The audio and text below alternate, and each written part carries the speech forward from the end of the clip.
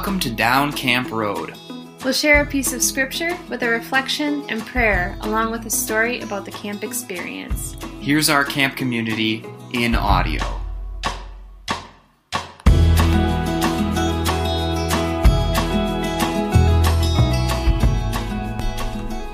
Tell me about a time when you had big news to share. Well, actually, you were there because we had just gotten engaged.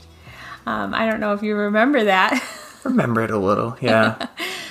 We had just gotten engaged and we were on the North Shore and we went to a restaurant for dinner called the New Scenic Cafe. That's one of my favorite restaurants. Yeah, it's a nice one, isn't it? Yes. Yeah. We went to this restaurant and we were ordering our meal and I just wanted to shout at the waiter that we had just gotten engaged because I was so excited and I wanted to tell someone. And it appeared that everyone else in the restaurant was just eating dinner as they always do without any thought that the world had just shifted and we were now engaged. Mm-hmm. Yeah, was that unsatisfying? Yeah, of course it was. I wanted everyone to celebrate with us. They did have a guest book. Do you remember that? Yeah. When they bring out your bill, they bring out like a guest book. So we were able to write in the guest book that we had just gotten engaged and that this was the perfect place to celebrate our celebration. Yeah. Do you think anybody read that in the guest book? I hope so. And celebrated for you? I hope so. After dinner, we went back to the cabin and we were able to call all of our friends and family who were much more excited about our news than the waiter Instead at the of random restaurant. strangers? Yeah. I couldn't wait. I had to tell somebody.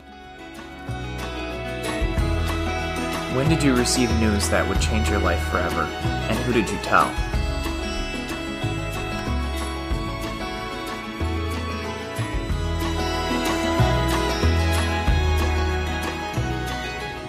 I'm Mary Kate from Verona, and this is Luke chapter 1, verses 26 to 38 and 46 to 55. In the 6th month of Elizabeth's pregnancy, God sent the angel Gabriel to Nazareth, a town in Galilee, to a virgin pledged to be married to a man named Joseph, a descendant of David. The virgin's name was Mary. The angel went to her and said, "Greetings, you are highly favored. The Lord is with you." Mary was greatly troubled at his words and wondered what kind of greeting this might be. But the angel said to her, "Do not be afraid, Mary. You have found favor with God. You will conceive and give birth to a son, and you are to call him Jesus. He will be great, and he will be called the Son of the Most High. The Lord God will give him the throne of his father David, and he will reign over Jacob's descendants forever. His kingdom will never end." "How will this be?" Mary asked the angel, "since I am a virgin?" The angel answered, "The Holy Spirit will come on to you, and the power of the Most High will overshadow you. So the Holy One to be born will be called the Son of God. Even Elizabeth, your relative, is going to have a child in her old age, and she who is said to be unable to conceive is in her 6th month. For no word from God will ever fail. I am the Lord's servant," Mary answered. "May your word to me be fulfilled." And the angel left her. And Mary said, "My soul glorifies the Lord, and my spirit rejoices in God my Savior, for he has been mindful of the humble state of his servant. From now on all generations will call me blessed, for the Mighty One has done great things for me. Holy is his name. His mercy extends to those who fear him, from generation to generation. He has performed mighty deeds with his arm. He has scattered those who are proud of their inmost thoughts. He has brought down rulers from their thrones, but he has lifted up the humble. He has filled the hungry with good things, but he sent the rich away empty. He has helped his servant Israel, remembering to be merciful to Abraham and to his descendants forever, just as he promised our ancestors."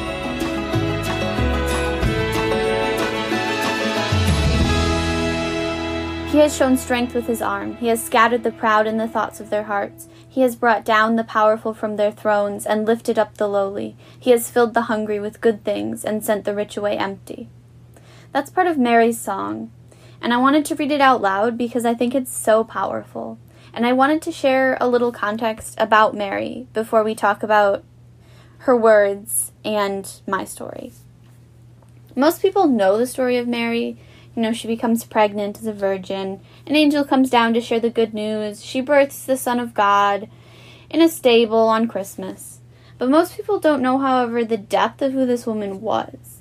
Mary was likely very young when she carried Jesus, maybe even under 13. She was a small Jewish peasant girl from a small town. And on top of that, she becomes pregnant out of wedlock. So it wouldn't have been crazy for her story to end right there. But she was lucky that she wasn't stoned to death. The story continues, recounting that the angel Gabriel comes to her and tells her that she will give birth to Jesus, that he will be king, that he will be Son of God. She doesn't cower or complain about this huge responsibility. She takes it with pride. Then she walks nearly 80 miles from her home in Nazareth to a census town of Bethlehem while pregnant. She's away from home, has only Joseph by her side, doesn't even have proper shelter, but she gives birth nonetheless. She raises Jesus, she cares for him, and protects him. Mary's song is so powerful and bold that it has been censored and even banned by churches of the past for a message too radical and too dangerous that the people in power in the church felt threatened by it.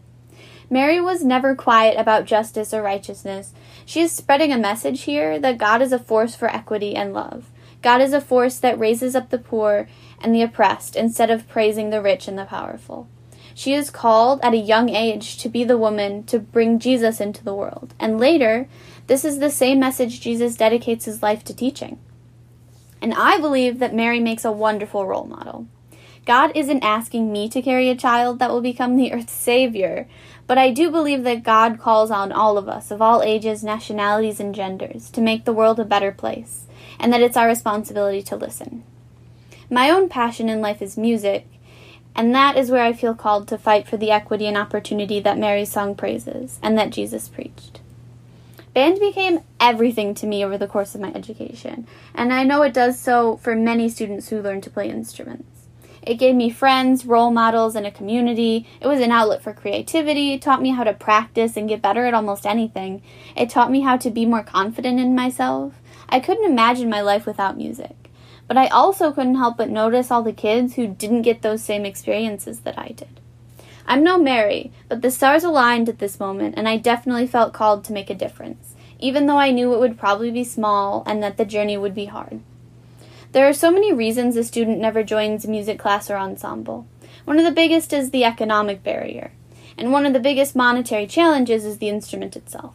Renting or buying new instruments costs hundreds of dollars, but I believe it doesn't have to be that way. I worked throughout my junior and senior year of high school to reach out to my community and change this disparity in our music education system. I had a lot going on, a part-time job, drum major of our marching band, sports, family, extracurriculars. I wasn't sure where to start. I had a hard time getting support from the people who felt like there wasn't a problem, and also the ones who felt like there wasn't a solution. But once I embarked on this project, I felt like it was too important to give up on. I collected instruments from people who were no longer using them, and I took in anything I could get my hands on, from new instruments to old, dinged-up ones. I even got a set of bagpipes donated to me, and side note, I'm terrible at the bagpipes. I don't have lungs big enough. I learned how to repair some myself, as well as organized a concert of students throughout the district that I hope becomes an annual event, where we collected donations and raised a few $1,000s to support students who want to pursue music, but otherwise didn't have access. It's just a small impact, but it's one important step. I now feel like making that difference is possible. I'm so excited to be a music teacher someday because I hope I can reach the students who need it the most, and that is usually the students that face the most barriers. I may still be a young girl, but so is Mary, and I definitely feel called to make a difference in the world. And as Jesus said in Matthew 5:6, "Blessed are those who hunger and thirst for righteousness, for they will be filled."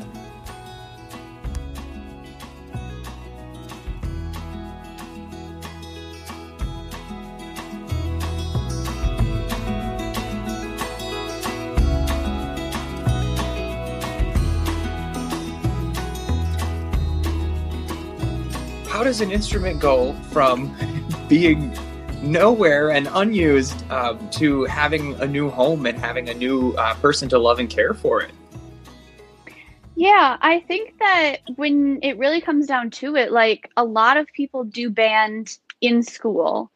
maybe for 1 year or 5 years. But the people who actually like make something out of playing instruments is a lot smaller than the amount of people who get an instrument in 5th grade and join band. So I find that there's a lot of people out there who just had instruments tucked away, that maybe they got a better instrument at some point in their career and used that one more often, or maybe they just weren't playing at all anymore and they just had it kind of laying around.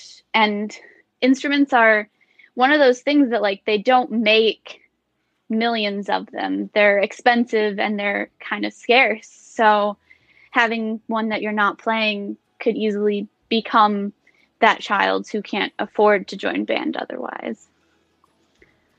I love that. I love that, especially because there's so many benefits to being part of a music program, even if you do not pursue it past 8th grade or wherever. Yes, definitely. Epiphany, what do you think is the hardest part for you to saying yes to your call? I think that in any sort of growth or activism or trying to make the world a better place, you have to cope with the idea that you're never going to get 100%. And we're never going to be able to help 100% of kids join band for whatever reason it may be. Not enough instruments, not family support, that kind of stuff. And you have to be able to push past that feeling of we can't have it perfect and know that making a small change is still better than no change. And small changes add up. So that's where the change really happens. So how do you stay encouraged when your impact is feeling small? I think remembering that if you look at it in a big picture, one person seems small, but if you look at it like one-on-one and you actually engage with a person, like impacting one person's life can also be huge to them. So it may feel small looking at it from one perspective, but if you like flip that and look at it from the perspective of an individual being a person and their life being their entire life, then that one person is a huge impact in that way. Have you had times where you felt like maybe how Mary felt, am I the right person for this? Have you run into those instances? I think everyone kind of feels that sense of imposter syndrome of like, why would it be me? Why I don't have this resource or this ability. I can't make everything happen myself. So why should it be me? But to me, it just feels really important and really good to see music being given to kids. And I know how it impacted me when I was given music in school, and knowing that I can help even one person, I'm doing it more almost for me even than for the world. I love that you also learned how to repair instruments. Tell us a little bit about that experience. Yeah, that was a super fun project. There was a student teacher in my band classroom at the time who had taken a bunch of instrument repair classes in school just right before he was placed with us. And he helped teach me how to like take apart a saxophone and clean everything and how to put it back together and how to adjust keys, like if something isn't sealing properly. And I also worked really closely with my saxophone teacher, who was the owner of the instrument shop in Fond du Lac. His name was Dan.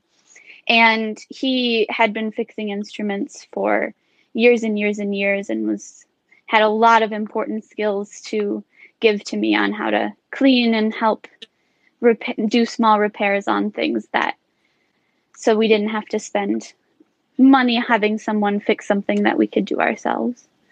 Epiphany, what would you say to somebody who their instrument has sat on the shelf for years, and then the kind of follow-up metaphor to that is, what would you say to somebody whose faith has sat on the shelf for years?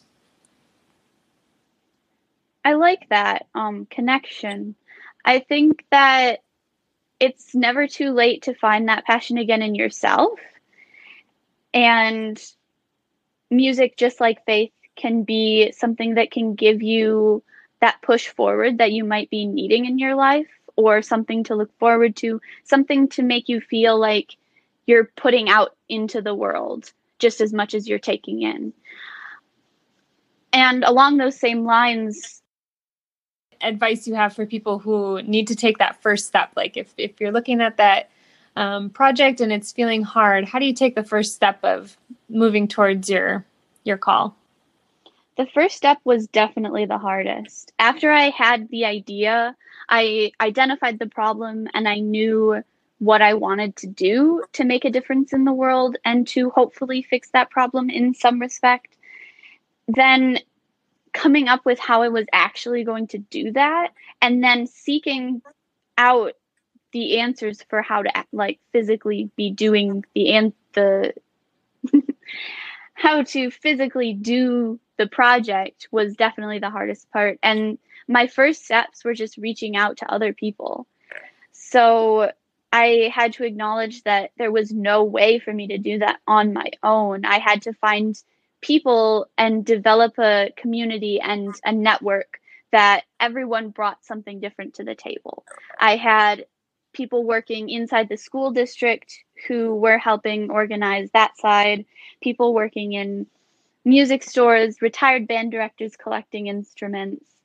I had a whole gambit of team that was helping me and bringing one thing or the other to the project. So the biggest step was just reaching out, and then finding one person led to the next person led to the next person.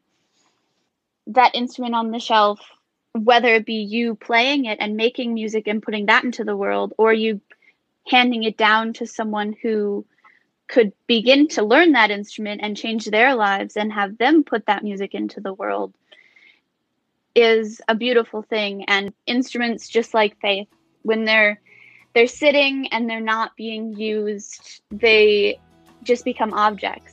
But when you put that life into it with your own spirit, then it can become something that brings joy and happiness and motivation to a lot of people, and not just yourself.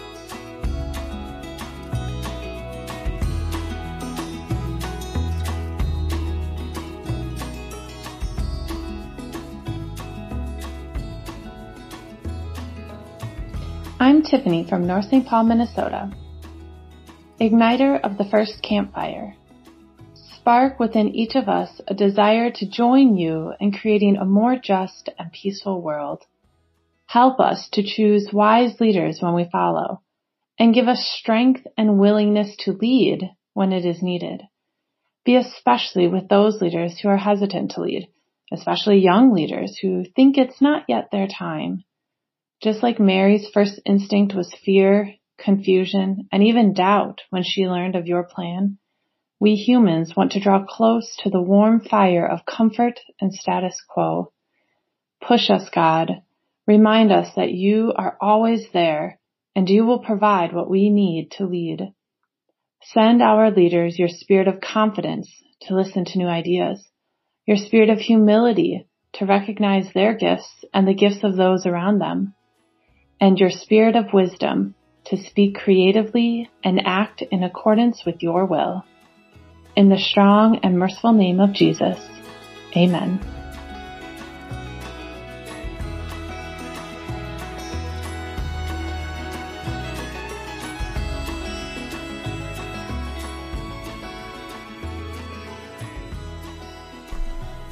This story comes from Owen from Verona.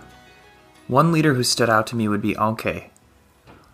Although all the leaders were great, Anke didn't feel like a leader at all. He felt more like a friend to me, and I'm assuming that many others felt that way. He would always know how to have fun, but also make sure that we were being responsible at the same time. I had him 2 years ago in Juniper Cabin, and it was super fun. Also, he was talented at the games we would play nightly. However, if you disturbed his sleep during recharge, he would try extra hard at the camp games at night. I'm sure we are all sad that he is leaving, but I'm happy for the experiences while he was here.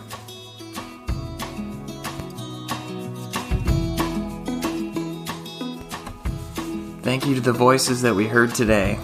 MK from Verona, camp fanatic, future staff member of Summer Staff 2022. Epiphany from Fond du Lac, on the saxophone, humble humor and a thoughtful leader. Tiffany from St. Paul, camp staff alumni, natural teacher, and the one who taught us how to ring the bell, act as the voice of reason, sell cookie sandwiches, and ring the bell. Owen from Verona, part of the crew that makes our summer special, a Week 6 camper.